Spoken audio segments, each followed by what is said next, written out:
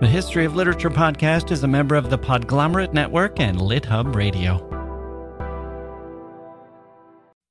Hello. His influence on the course of English literature began within his lifetime. So too did the case against him. He was venerated by some, admired by many, but also at times ignored. He was famous for what now seemed to be the wrong things. And while many believed him to be the pinnacle of poetic achievement, he was often poorly reviewed, and he, as a poet and as a person, was disparaged. His life was full of contradictions, and of course, he produced some marvelous, majestic poetry. William Wordsworth, today on the History of Literature.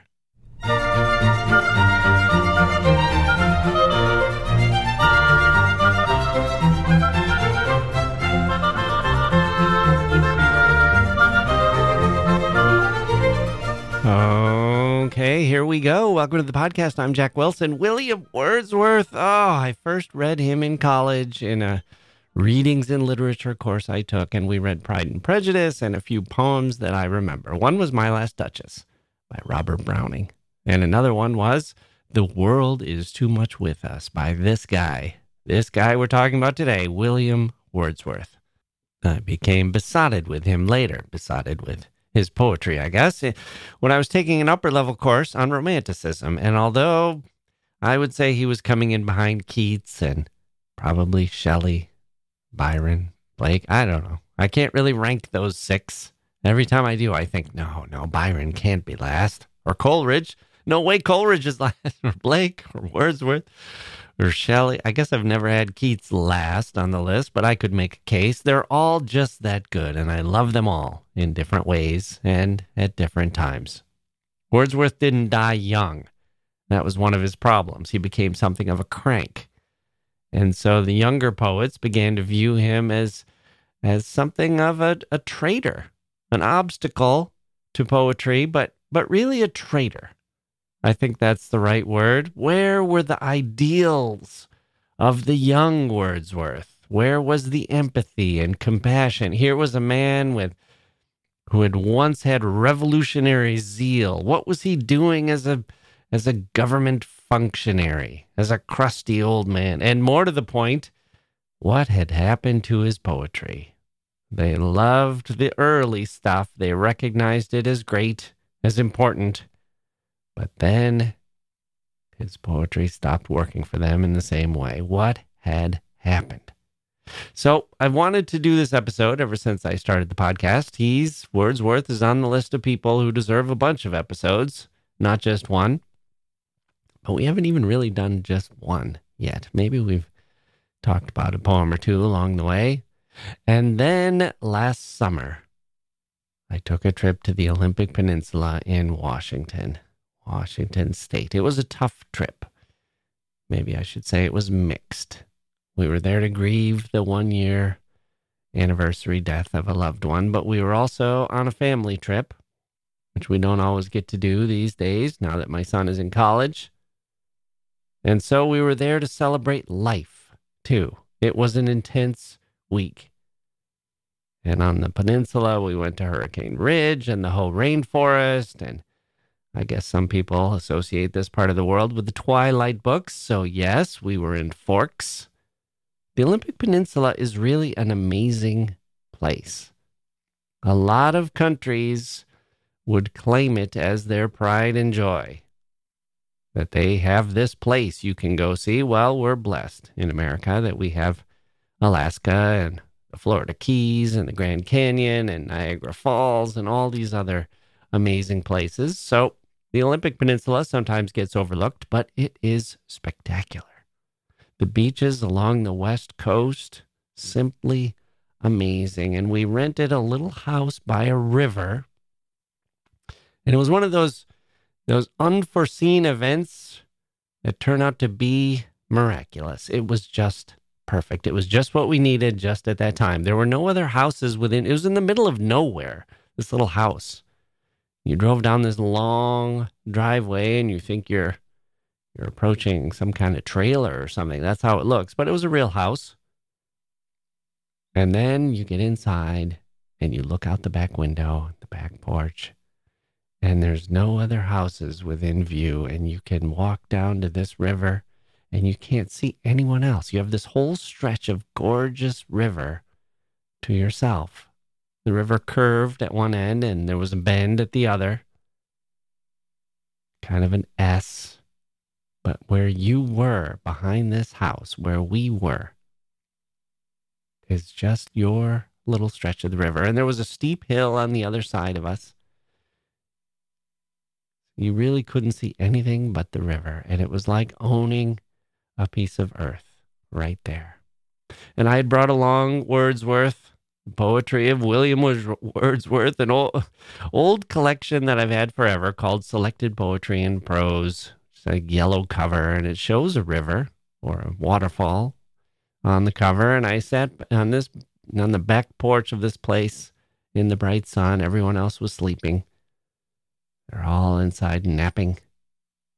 I'm on the back porch with this sun setting and the cool, fresh air of the Pacific Northwest, and I'm just listening to the river drifting by, drinking coffee, and reading Wordsworth's poem, Tintern Abbey. And it felt like the poem was teaching me or reminding me how to appreciate scenes just like the one I was in, and how to appreciate moments like the one I was in, how to remember, how to reflect, how to enjoy and appreciate, how to feel. And Wordsworth, there's a vein of poetry that I think Wordsworth can be given credit for starting, or even if he had a few predecessors, for taking and making his own and pushing it forward in such a way that it changed not just the verse on the page, but the attitudes of people making the verse, as well as those reading it. That's why the later Romantics were so disappointed with the older Wordsworth, with the person he became, because the younger Wordsworth was their king. And mine too, on that trip, at least. But king suggests something hereditary, and that was not the case for Wordsworth in poetry. His ancestors were not poets. They were what were once called gentle kin. His mother, Anne, was the daughter of a successful mercer. It's like a trader in textiles. His father, or a seller of textiles. His father, John, an attorney. This was the world of country squires and farmers and landed gentry, which Wordsworth was proud of, being part of that world. It's in the northwest part of England, in Cumberland. It's what's called the Lake District, which Wordsworth and company helped to make internationally famous. It's closer to Glasgow to the north and Liverpool to the south than it is to London. Wordsworth felt a connection to the land and to the people in it. You feel his awe of nature, his love for nature, but also a sort of pride of ownership, including some of the residents. You see this when he looks out at the countryside and sees the houses there. This was his place. It flowed through his veins. His ancestors had not just lived there, but they'd made an imprint on it. Wordsworth was born in 1770. Keep that date in mind, with 1789 looming ahead of us. He had an older brother, Richard, and 3 younger siblings, his brothers John and Christopher, and his sister Dorothy, with whom he shared a lifelong affinity. The children were split up during their childhood. Their parents died young. Wordsworth was only 8 when his mother died, and then he was sent off to boarding school. That's when he was separated from Dorothy. While he was at boarding school, his father died. William was 13 when that happened. At 17, he was sent to Cambridge to study, but he wasn't a great student at university. Even after he got his degree, by age 20, he was viewed by his relatives as stiff and moody with a temper, and stubbornly reluctant to figure out what he was going to do, to join some profession. He was supposed to go into the church for a while, but he refused, and as we will see, that became kind of not an option for him. He considered law his father's profession, but that didn't really suit him. He went down to London and, quote, idled aimlessly, end quote, for a few months. And then he wound up in France. He'd been to France once before during a vacation on a holiday while he was at Cambridge. And he had made a walking tour of France and Switzerland. A walking tour. All of his life, Wordsworth was a great walker. So many of us walk without really thinking about it. We don't really think about what it means to be great at walking, to truly be devoted to the endeavor of walking with a passion, with a fervor, with a routine.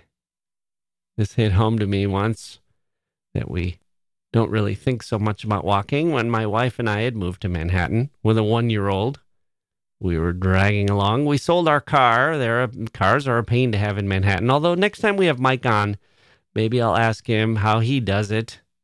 He's one of those guys who sits in his car and waits for the street cleaners to pass by and pulls out, and then he pulls back in. I think he does that twice a week. But my wife and I were happy not to have the car. The subway is so convenient in Manhattan, and you can walk to everything you need. On my street, there were 2 bookstores, a post office, a cathedral, the Seinfeld Diner. Around the corner, a hardware store, more diners, an Italian grocery store, a pizza place, cafes, more grocery stores. Did I say that already? Bodegas. It was all right there. Everything you wanted. And then you start walking more and more, and you start saying, oh, geez, it's nice out.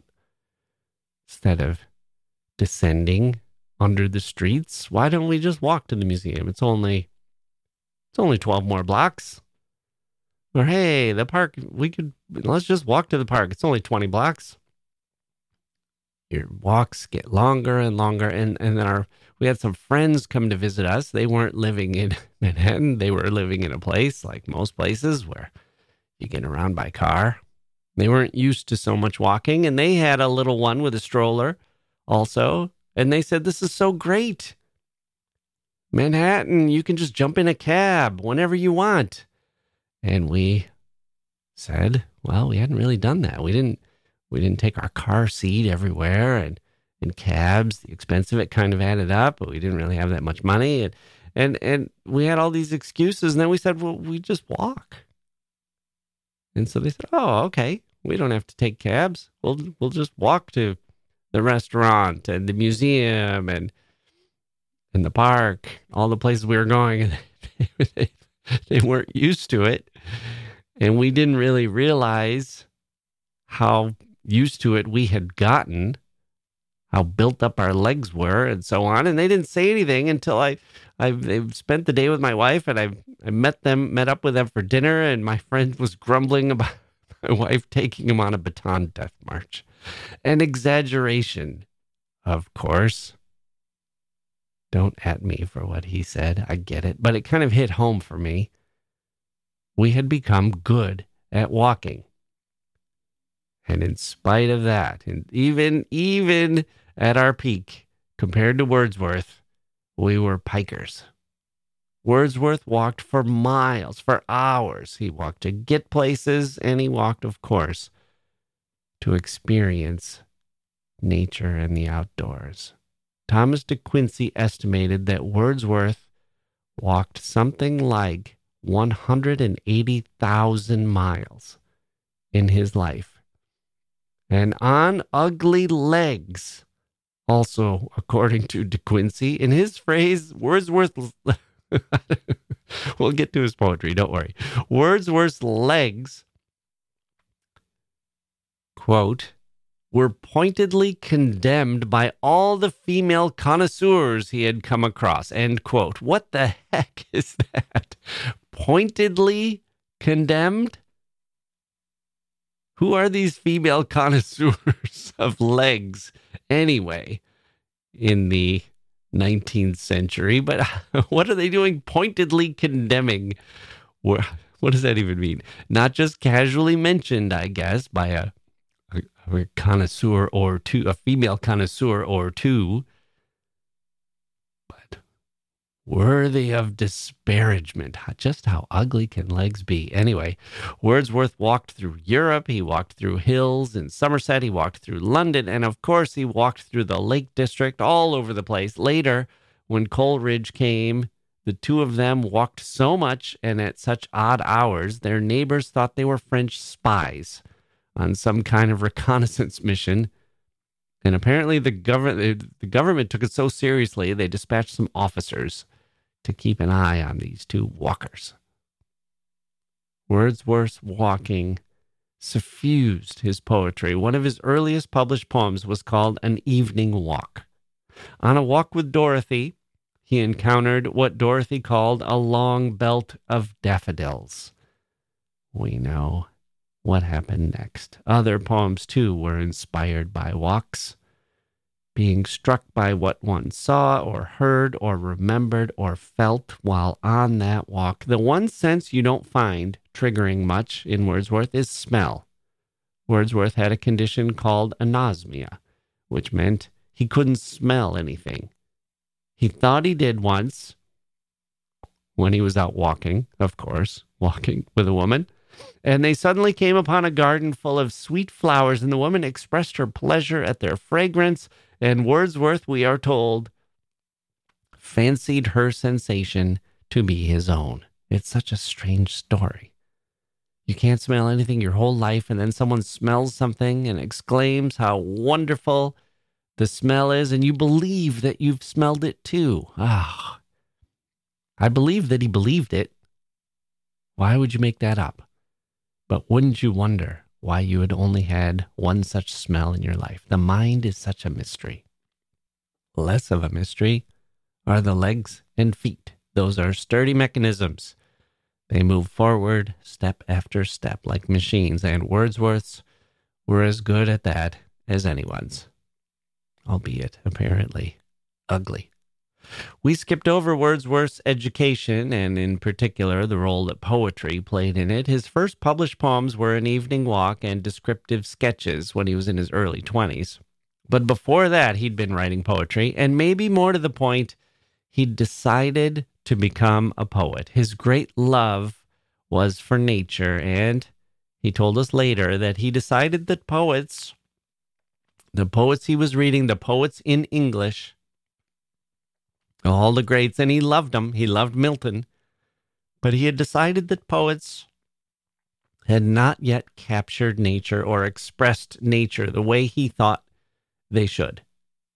Here are a couple of lines from that poem, The Evening Walk. And, fronting the bright west, yon oak entwines its darkening boughs and leaves in stronger lines. And Wordsworth wrote a commentary on these lines, and he says, quote, "This is feebly and imperfectly expressed, but I recollect distinctly the very spot where this first struck me. It was on the way between Hawkshead and Ambleside, and gave me extreme pleasure.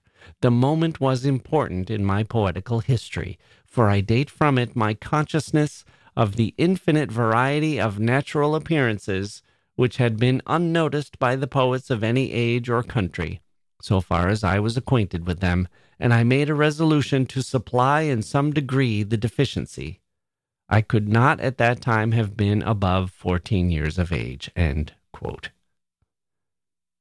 So, if we take Wordsworth at his word, and I don't see why we shouldn't here, this came about a year or so after his father had died, leaving Wordsworth an orphan. As my own experience on the Olympic Peninsula suggests, death has a way of making us even more sensitive to the wondrousness of the natural world and to the intensity of our own feelings, including grief and the desire to move beyond grief into something like awe or joy. So it's not necessarily a surprise that this moment happened not long after Wordsworth had had this loss. The extreme pleasure that he felt from this spot where he saw the branches of some oak trees, the branches and leaves against the background of the western sky, giving it a particular shadow and outline and color, though not a particular smell, poor Wordsworth. But the experience struck him with such extreme intensity that it made him question All the poetry he had read thus far. Why had they not captured this? Why was this not a part of what great poems did? Why had they not examined nature in this way and celebrated it and sought to understand it better and to really analyze and express the way that nature impacts us, has an impact on us, the perceivers of it? That's what Wordsworth felt at age 14, and it's what he dedicated the rest of his life to doing. His relatives complained that he had no taste for religion or the law or some respectable profession. Well, this was his religion and his law. It was his whole world. It was nature and poetry and himself as a poet. Poetry, he later said, was, quote, his office upon earth, end quote. Let's take a quick break, and then we'll hear about Wordsworth's trip to France and how close he was to the French Revolution and how close he was to his sister Dorothy and to another great man and poet and a genius, really. He's been waiting in the wings, hasn't he? Samuel Taylor Coleridge. After this.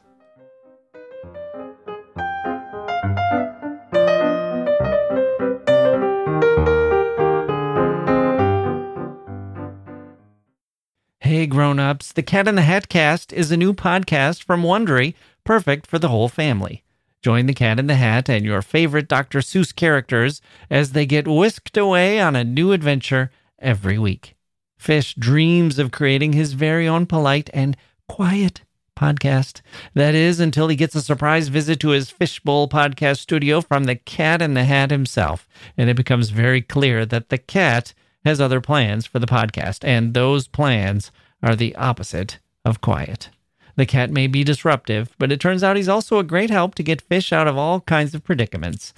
Bursting with music, silliness, and rhymes, the Cat in the Hat Cast encourages us all to find fun that is funny in every episode. Sing along to new favorite songs, try your luck at Titanic tongue twisters, have some fun with wondrous wordplay, and most importantly, bring your family along for all of the adventures in the Cat in the Hat Cast. Follow the Cat in the Hat Cast on the Wondery app or wherever you get your podcasts. You can listen to the Cat in the Hat Cast ad-free right now by joining Wondery Plus in the Wondery app or Wondery Kids Plus in Apple Podcasts.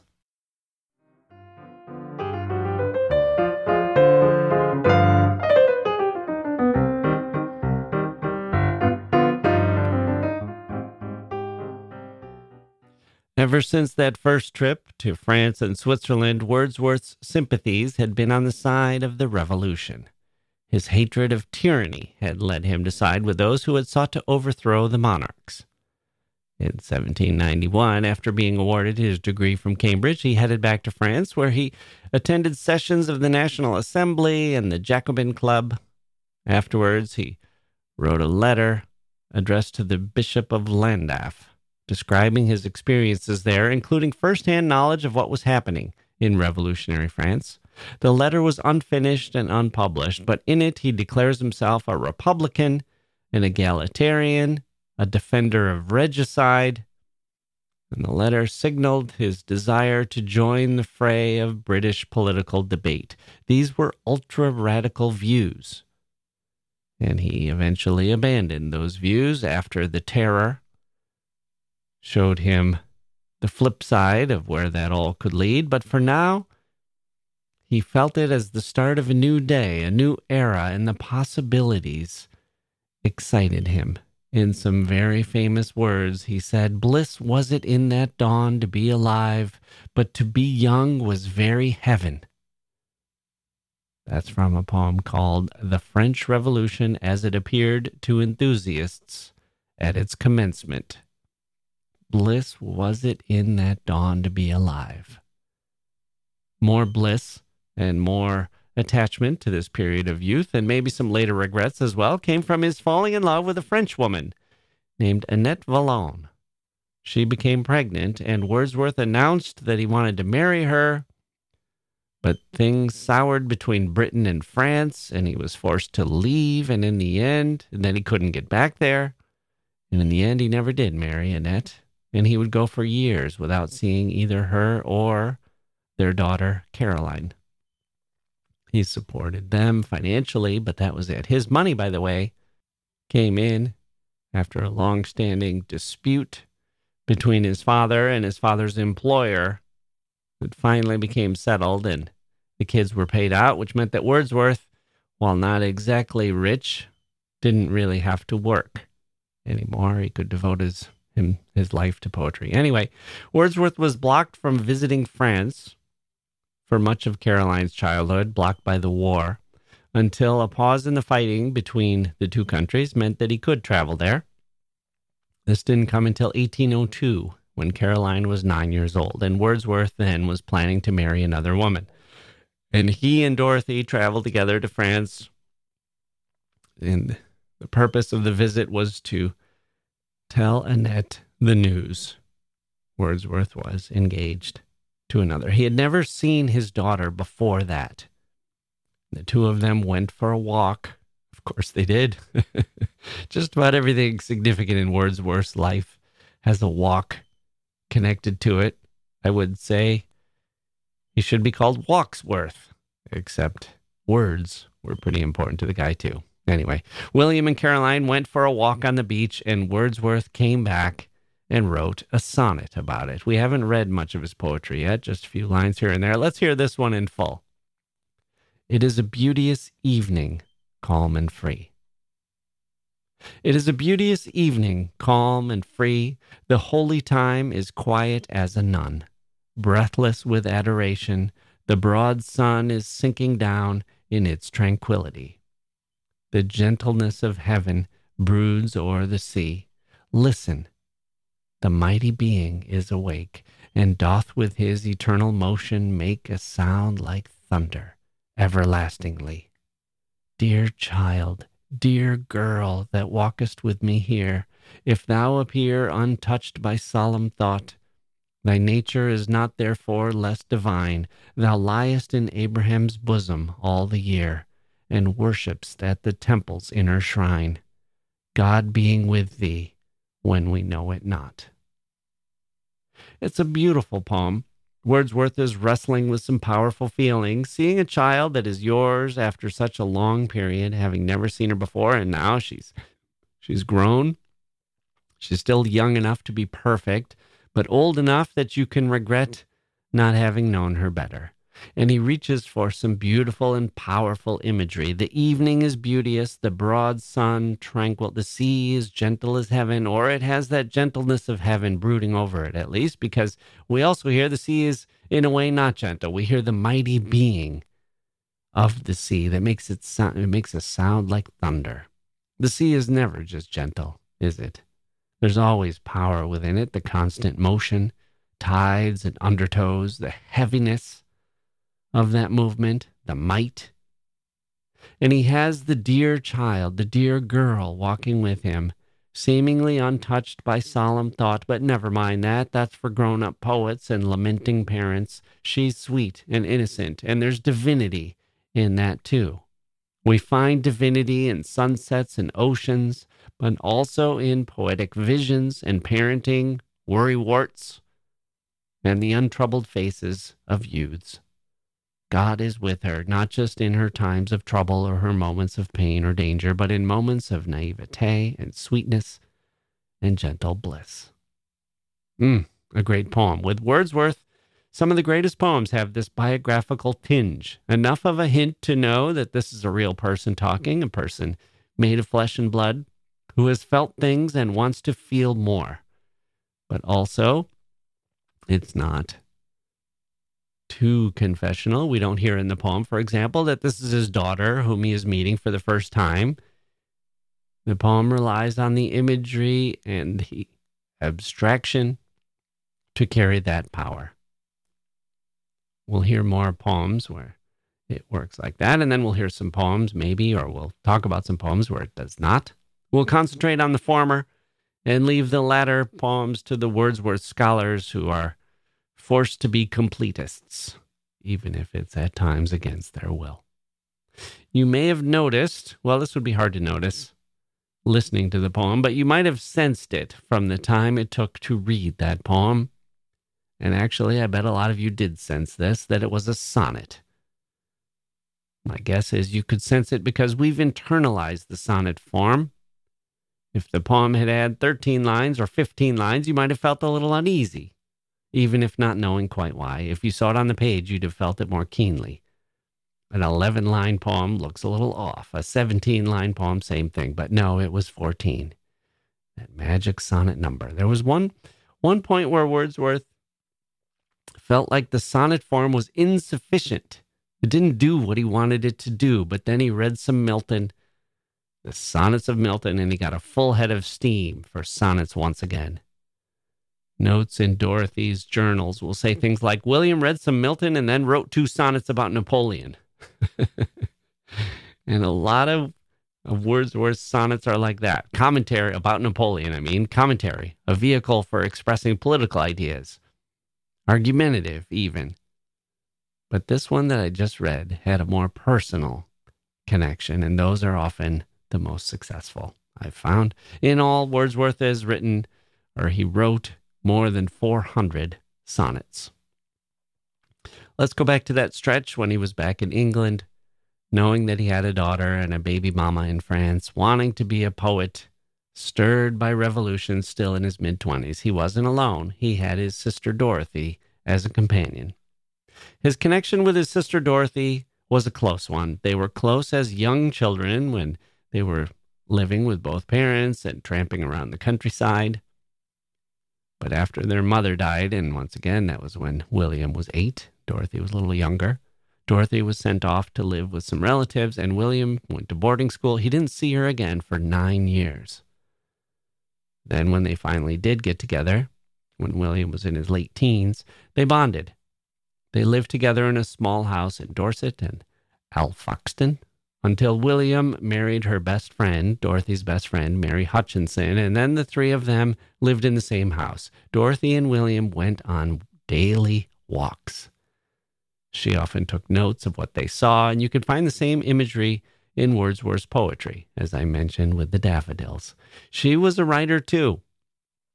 Not published in her lifetime, but her journals and papers have come out now, and they include a lot of descriptions of those walks and some travelogues and some children's stories that she wrote. And she was also a poetry aficionado. You can see her ideas being part of the conversation.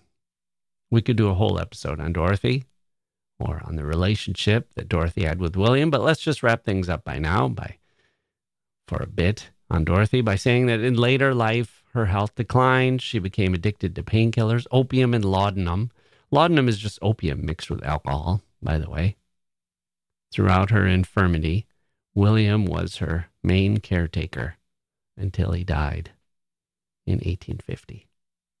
But we've got to move on. Wordsworth, when he returned from France, became influenced by the writings of William Godwin, our old friend, Mary Wollstonecraft's partner, Mary Shelley's father, and eventually Percy Shelley's father-in-law.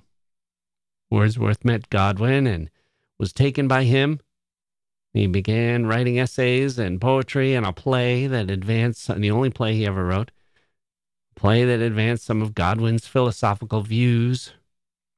But then he kind of rejected those views as a little too confining for a poet, too schematic, too didactic. He needed to be free to focus on his mind wherever it took him, not at the service of a particular set of views, but at the service of poetry, capital P. We're now in 1795. Wordsworth is in his mid-20s, and some money comes in. He can focus on his career as a poet. He's published a few poems by now, and then he meets another poet named Samuel Taylor Coleridge. The two recognized one another as kindred spirits almost immediately. Coleridge admired Wordsworth's early work, and he recognized it. Coleridge was a great critic, by the way, maybe as good as Dr. Johnson. Those two are as good at literary criticism as anyone I've ever seen in English literature.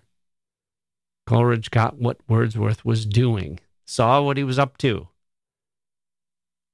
affirmed him. And then came a kind of miraculous year, the 16 months from June 1797 to October 1798. Coleridge took a house near a village called Nether Stowey in Somerset, near some hills that reminded William and Dorothy of their home in the Lake District. Wordsworth had been splitting his time between London and Somerset for the past year or so. The three of them, William, Dorothy, and Coleridge, went for long walks together every single day, and they discussed nature and poetry and life, and they developed a plan for poetry and what it should do. And William and Coleridge put this plan into action in their book called Lyrical Ballads, which has a preface that came a year or so later in the second edition, and it sets out this theory of poetry. The Romantic Manifesto, that preface is called. The book has been hugely influential, and it started, let's say, a 10-year stretch in which almost all of Wordsworth's great poetry was written. Lyrical Ballads is often considered the real beginning of English Romanticism. It contains, I guess when they say that, they're discounting Blake, but that's because Blake was so idiosyncratic.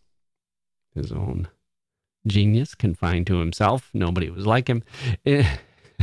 But he's lumped in. That's okay. I'll take my lumps, as Saul Bellow said in another context. Okay, anyway. Lyrical Ballads contain several excellent poems, including two masterworks, Coleridge's Rime of the Ancient Mariner and Wordsworth's Lines Written a Few Miles Above Tintern Abbey, and many other poems too, including a few head-scratchers. But they were experiments, Wordsworth said. Wordsworth contributed most of the poems by number, but Coleridge's tended to be longer, especially Ancient Mariner, and so he ended up about a third of the book by volume was from Coleridge. Coleridge was a great champion of Wordsworth. He was an encourager, an ardent supporter, a fan. You could say that Coleridge was admirably willing to set aside his own ambition to help advance those of his friend Wordsworth, and he'd maybe be given a little more credit for this in our collective memories, except he was also such a drag on the Wordsworths due to his personal failings, especially his drug addiction.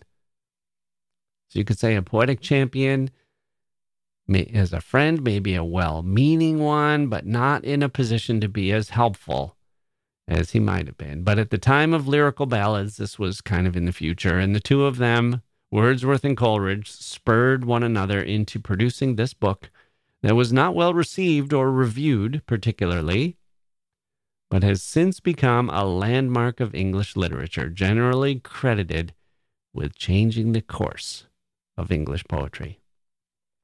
Much of what is different about Lyrical Ballads is stated in that preface I mentioned, the one that accompanied the 1800 edition of the book.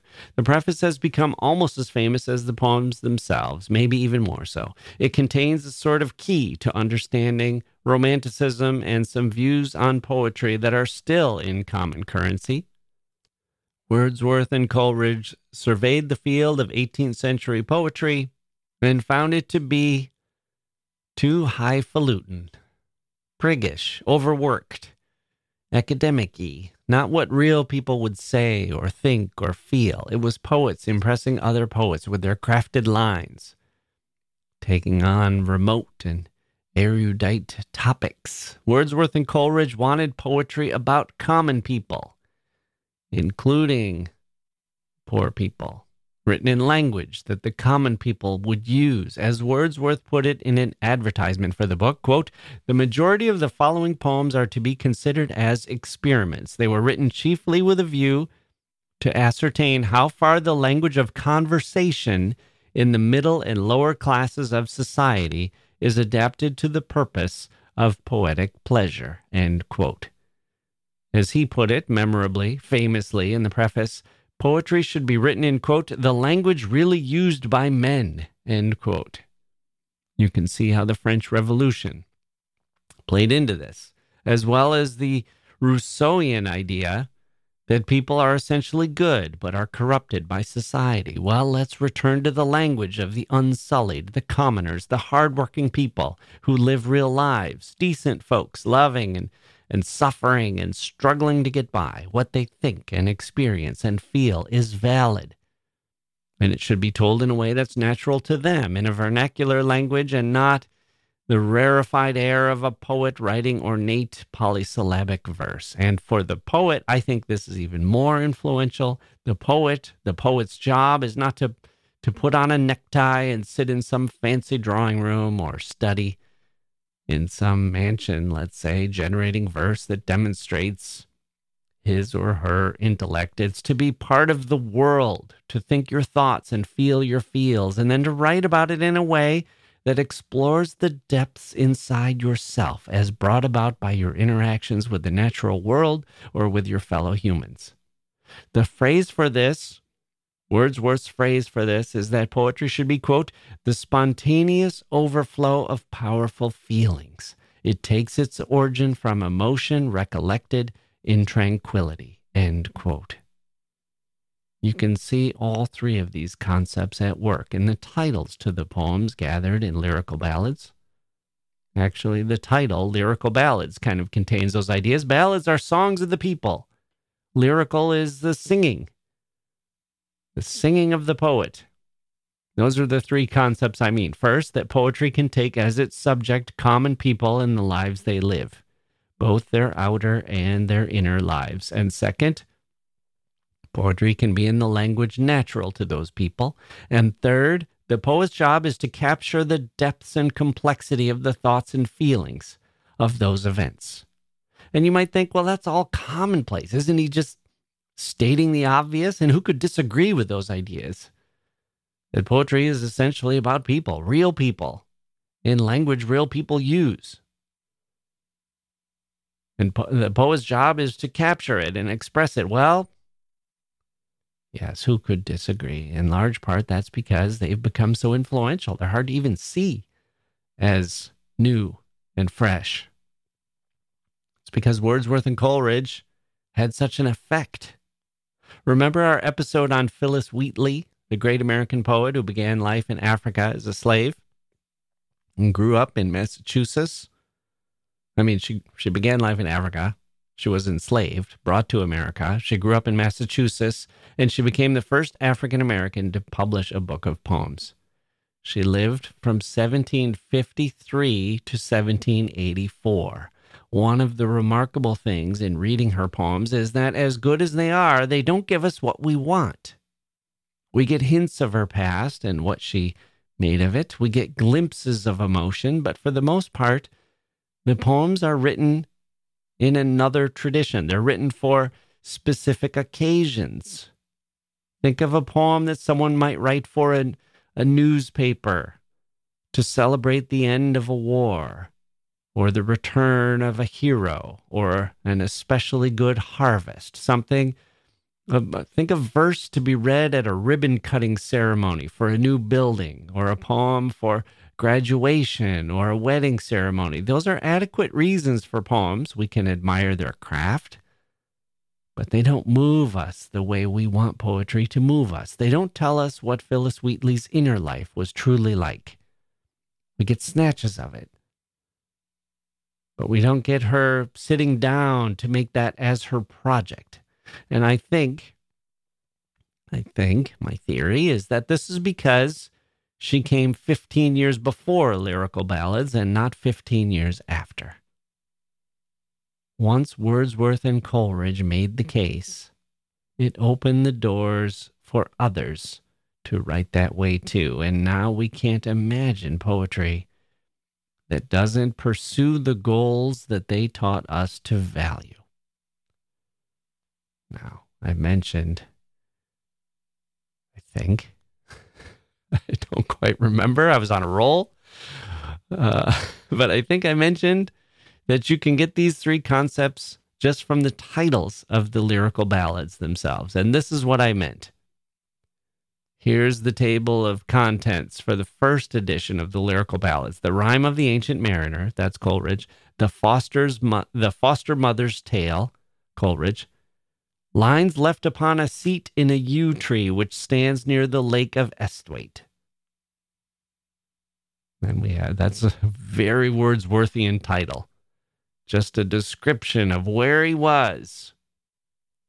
That nature, a yew tree, a seat in a yew tree. And then I left these lines there. The Nightingale, a conversational poem. That's Coleridge. The Female Vagrant.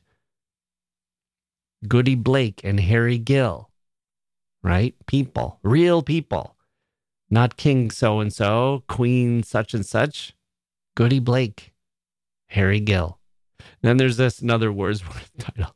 Lines written at a small distance from my house and sent by my little boy to the person to whom they are addressed. Okay, there we go. Next one, Simon Lee, the Old Huntsman. See, these are ballads of the people. Almost like folk tales. Then, Anecdote for Fathers. Next one, We Are Seven. Next one, Lines Written in Early Spring. Then we get The Thorn, The Last of the Flock, The Dungeon, that was Coleridge, The Mad Mother, The Idiot Boy, Ballads of the People. Lines Written Near Richmond upon the Thames at Evening. Okay.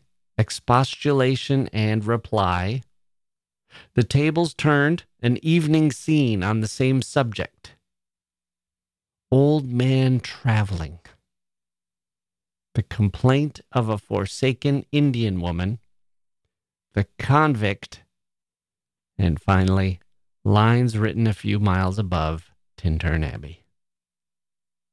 In the second edition of the Lyrical Ballads, we get some new titles. I won't read them all. There's a bunch of new poems, but we get some new titles like Andrew Jones, The Two Thieves, or The Last Stage of Avarice, A Whirlblast from Behind the Hill, and etc.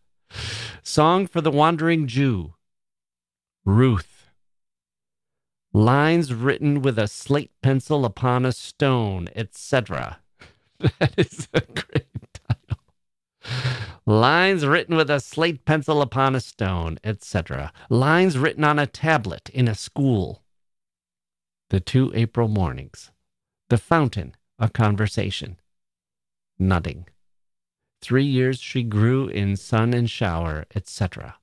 The Pet Lamb, a Pastoral. And the last one I'm going to mention, written in Germany on one of the coldest days of the century. You see what I mean by those titles? These are poems that depend on the poet. Where the poet is. Where these lines were written, because the inspiration that seizes the poet, which often comes out of being by a river, or it being a cold day, or it being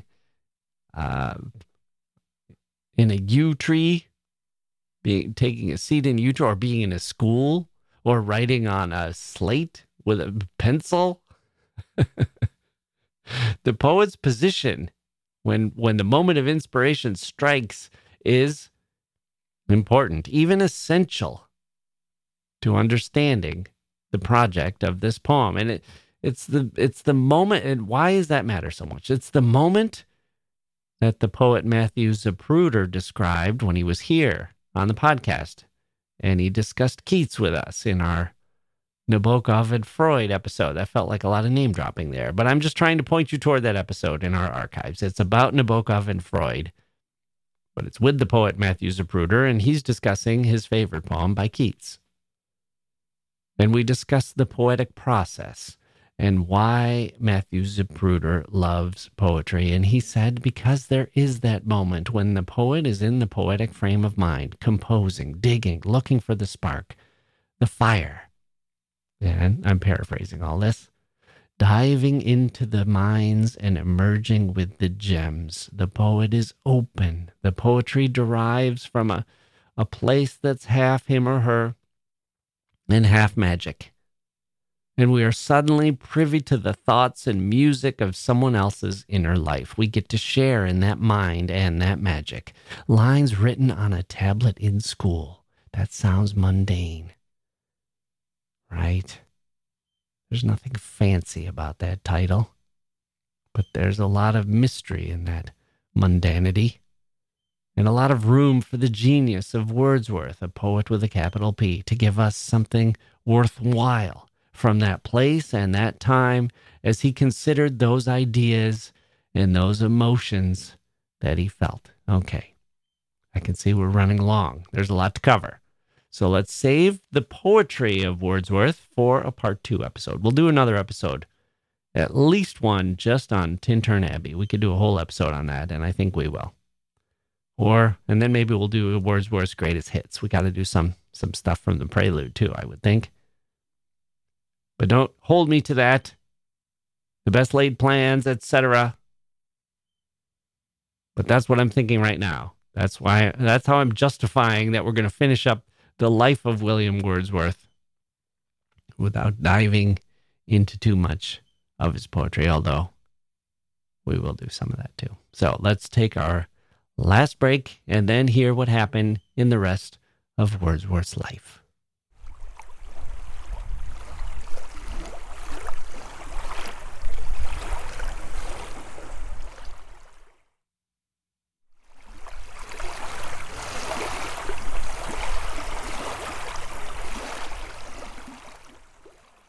After Lyrical Ballads came out in its multiple editions, Wordsworth became a kind of center point of poetic discussion. The ideas took a while to take hold, and in the meantime, they were the subject of much debate. Wordsworth continued to write poetry that reflected his beliefs. The money that had been owed to his father finally came through and was paid out to William and his siblings, which put the Wordsworths on stronger financial footing and enabled him to be generous to other poets and literary types. He bought a house and hosted literary gatherings. He got engaged to Mary Hutchinson. He wrote some masterpieces like Ode, Intimations of Immortality, and something he called A Poem to Coleridge, which we now know as The Prelude. The full title was The Prelude, or Growth of a Poet's Mind, an autobiographical poem. The Prelude was supposed to serve as an introduction to a poem called The Recluse, which Wordsworth never actually finished. He started this poem in his 20s, started planning it out, and he only finished parts of it. It was supposed to have 3 parts, 3 long parts, but he really only made headway on the second part, and he left some bits and pieces of the other 2 parts. But in some ways, that makes it sound like the Prelude, which was like the introduction to this major work. That makes it sound like the Prelude is a story of a failure, but the Prelude was a great success. In and of itself, the Prelude is an amazing poem. The Recluse, well, I guess that's a failure, or at least Wordsworth considered it to be. The Recluse was supposed to be an answer to Milton and a surpassing of Milton's Paradise Lost. It was going to be a philosophical poem, quote, containing views of man, nature, and society, and to be entitled The Recluse, as having for its principal subject the sensations and opinions of a poet living in retirement, end quote. That was his plan in his late 20s. He was already thinking of that. The poet living in retirement, looking back, giving those opinions and sensations.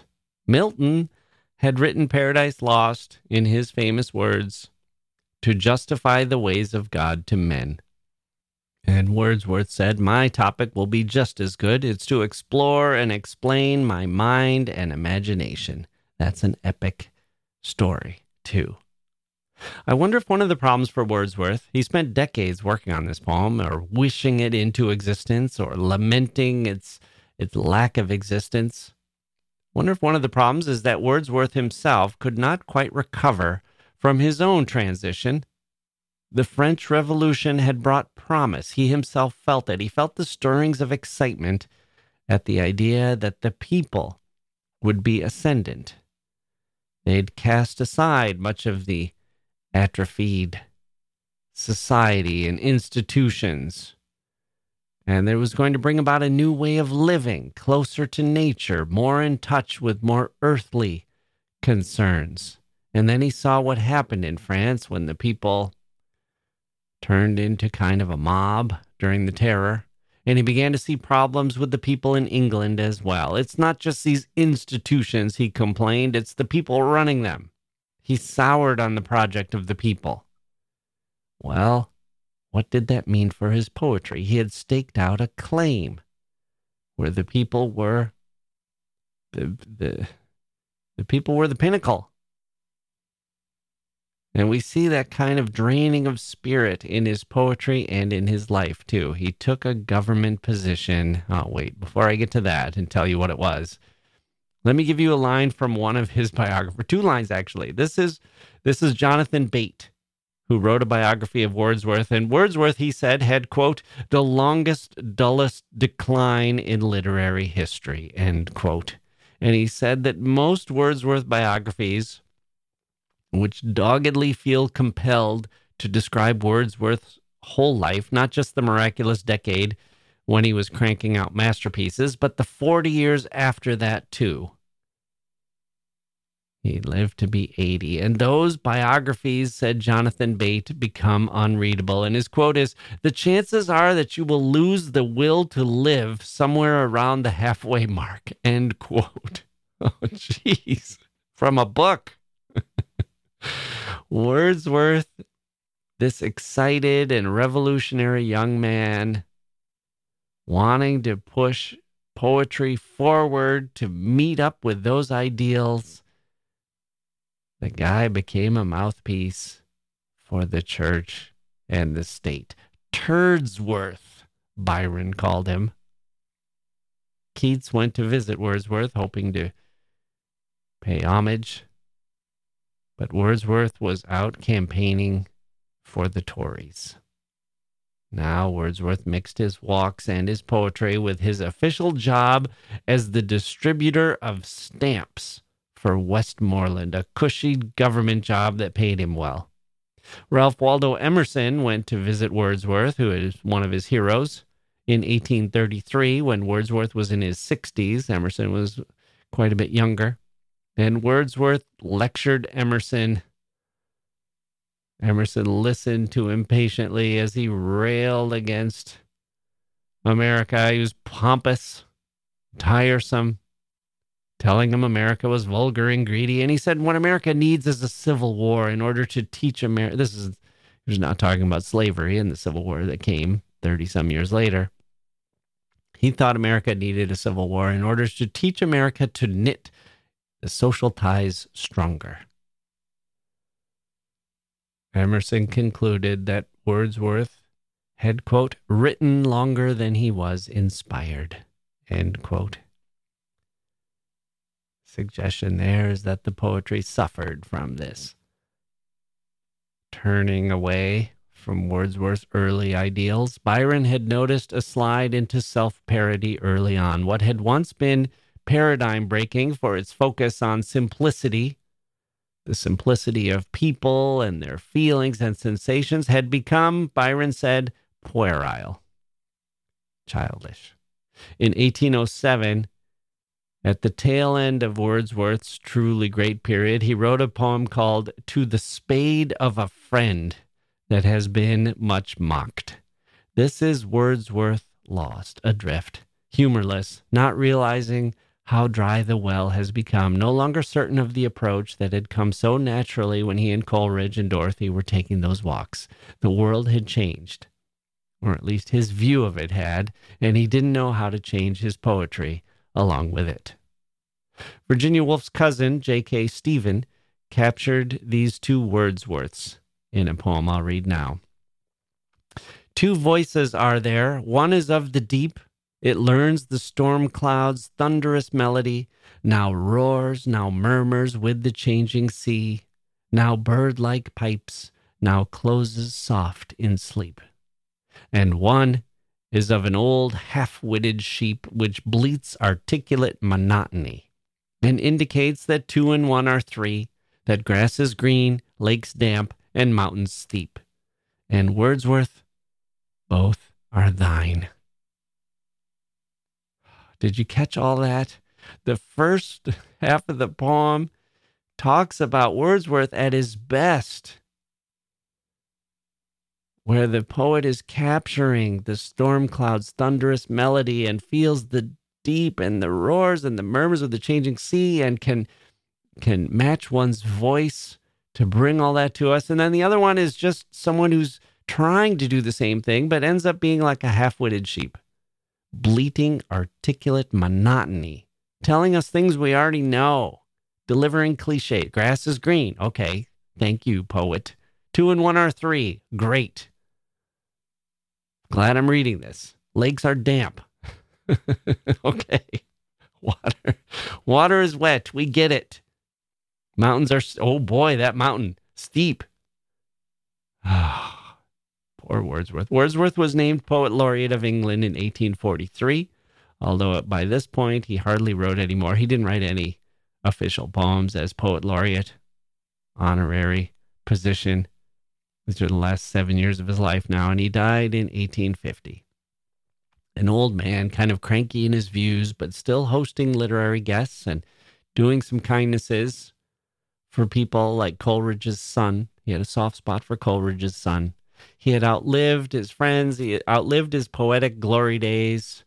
And these later years cast a shadow on his early efforts for his contemporaries. But the good news is we don't need to worry about those later decades or the bad poetry that came out of them. We don't need to wish that he had died young, which is a strange wish to make, but it's one we often do with artists who get old and change and seem to undermine what we value them for the most. We can just we just scissor out those last 4 decades and just read the works from his period of greatness. There are plenty of them to keep us busy. We'll save Tintern Abbey for another episode, but in the meantime, let's take up another one. Another sonnet called Composed Upon Westminster Bridge. This poem is dated September 3rd, 1802. Wordsworth is 32 years old. We think it's actually written July 31st of that year when William and Dorothy were preparing to leave London on their way to Dover and go from there to France. It's London in the morning. Busy, industrialized, polluted, humming London, a London that Wordsworth didn't always love. In fact, he blamed London or blamed the city, urbanity, for things he didn't like about England and about life and the world. But this is London in the morning in its early and quiet hours. Earth has not anything to show more fair. Dull would he be of soul who could pass by a sight so touching in its majesty. This city now doth, like a garment, wear the beauty of the morning. Silent, bare, ships, towers, domes, theaters, and temples lie open unto the fields and to the sky, all bright and glittering in the smokeless air. Never did sun more beautifully steep in his first splendor, valley, rock, or hill. Ne'er saw I, never felt a calm so deep. The river glideth at his own sweet will. Dear God, the very houses seem asleep, and all that mighty heart is lying still. We heard Virginia Woolf's cousin mock the two Wordsworths. We saw the two Wordsworths frustrate the next generation of romantic poets who wanted a hero and mentor, not a cranky uncle. But this poem makes me think of two Wordsworths in a better way. Wordsworth hated the city for the most part. He saw the urban life as dreary and stultifying and emblematic of the kind of world he didn't want to live in. He wanted the pure, the natural, the more innocent, the pastoral. And that's fine and legitimate that he wants that. I don't want my poets to be dishonest about what they feel, but I also want them to be open. He hated the city, but he could love it too. And isn't that what we want from life? You might hate a certain kind of music, but then you grow to love it. Or there's that one song that you have to admit speaks to you somehow. Maybe it's opera or jazz or pop music or country or hip hop or something. That's not your thing. But there's that one song that gives you a window into what everyone else loves about that music. Or it's a person who isn't one of your people, but you can admire something about him or her. You might not care for the beach, but by God, on the right day with the sun at the right angle, you can glimpse the divine. And here's Wordsworth finding it in a place he didn't expect. You can feel his emotion spontaneously overflowing, filling his vessel and ours too. His soul was not yet dull. He could live and he could love and he could write some beautiful, beautiful poetry.